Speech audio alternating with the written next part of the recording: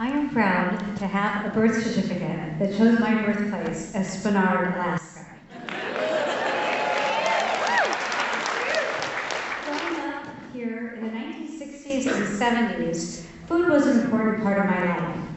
My father was French, and we had a traditional family, so every night we gathered around a family table for dinner.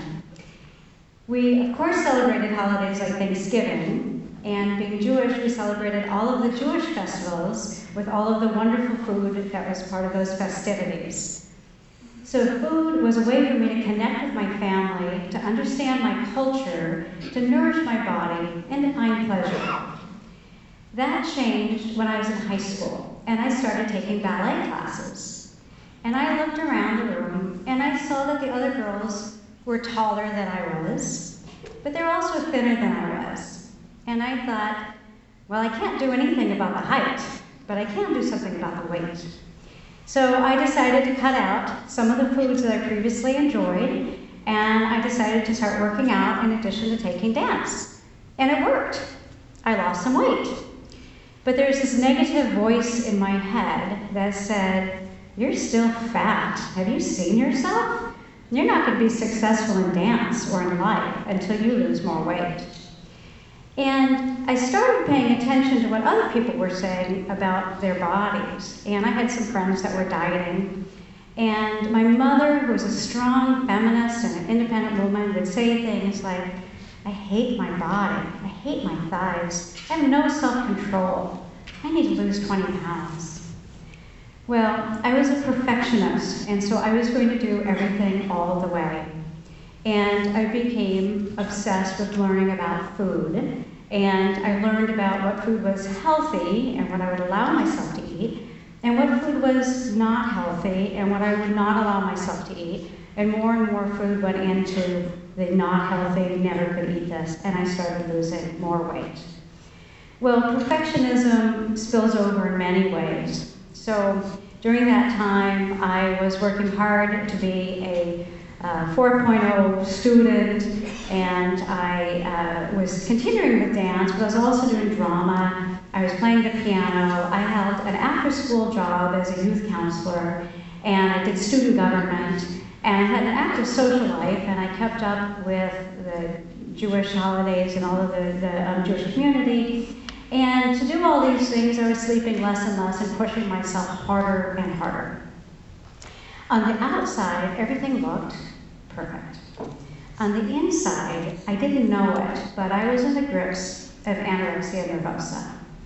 And anorexia, like bulimia and binge eating disorder, is a mental illness. And what happens is your brain misfires.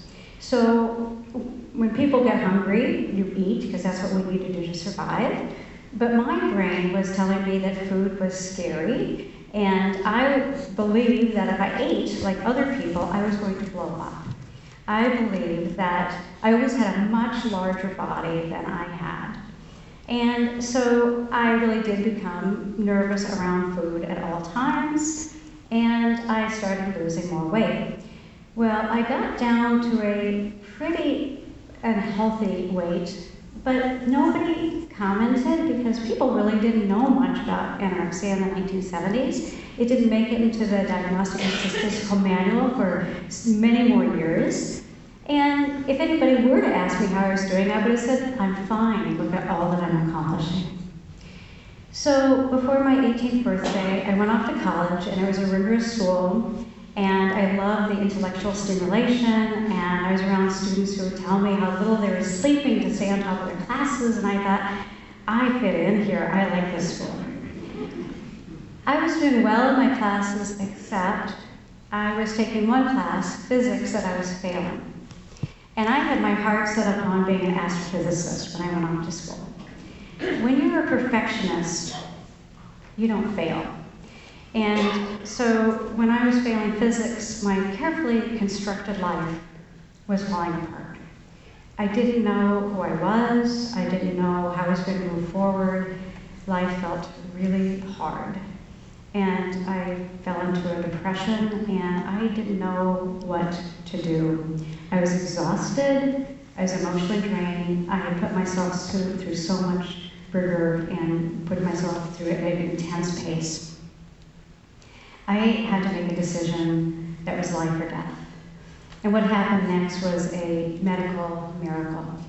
It was like an alcoholic putting down a bottle and never looking back. And I decided I had to take care of myself, which meant I had to eat. So I dragged myself to the cafeteria and I started eating foods that had high calories. So I would start to nourish my body and my brain. And as I started to eat, I started feeling more energy and I felt hope. And I could start seeing with more clarity. I could see the place that I had been in was a really dark place. Not the depression that I had been in, but the years I'd spent on my eating disorder. I never wanted to go back there.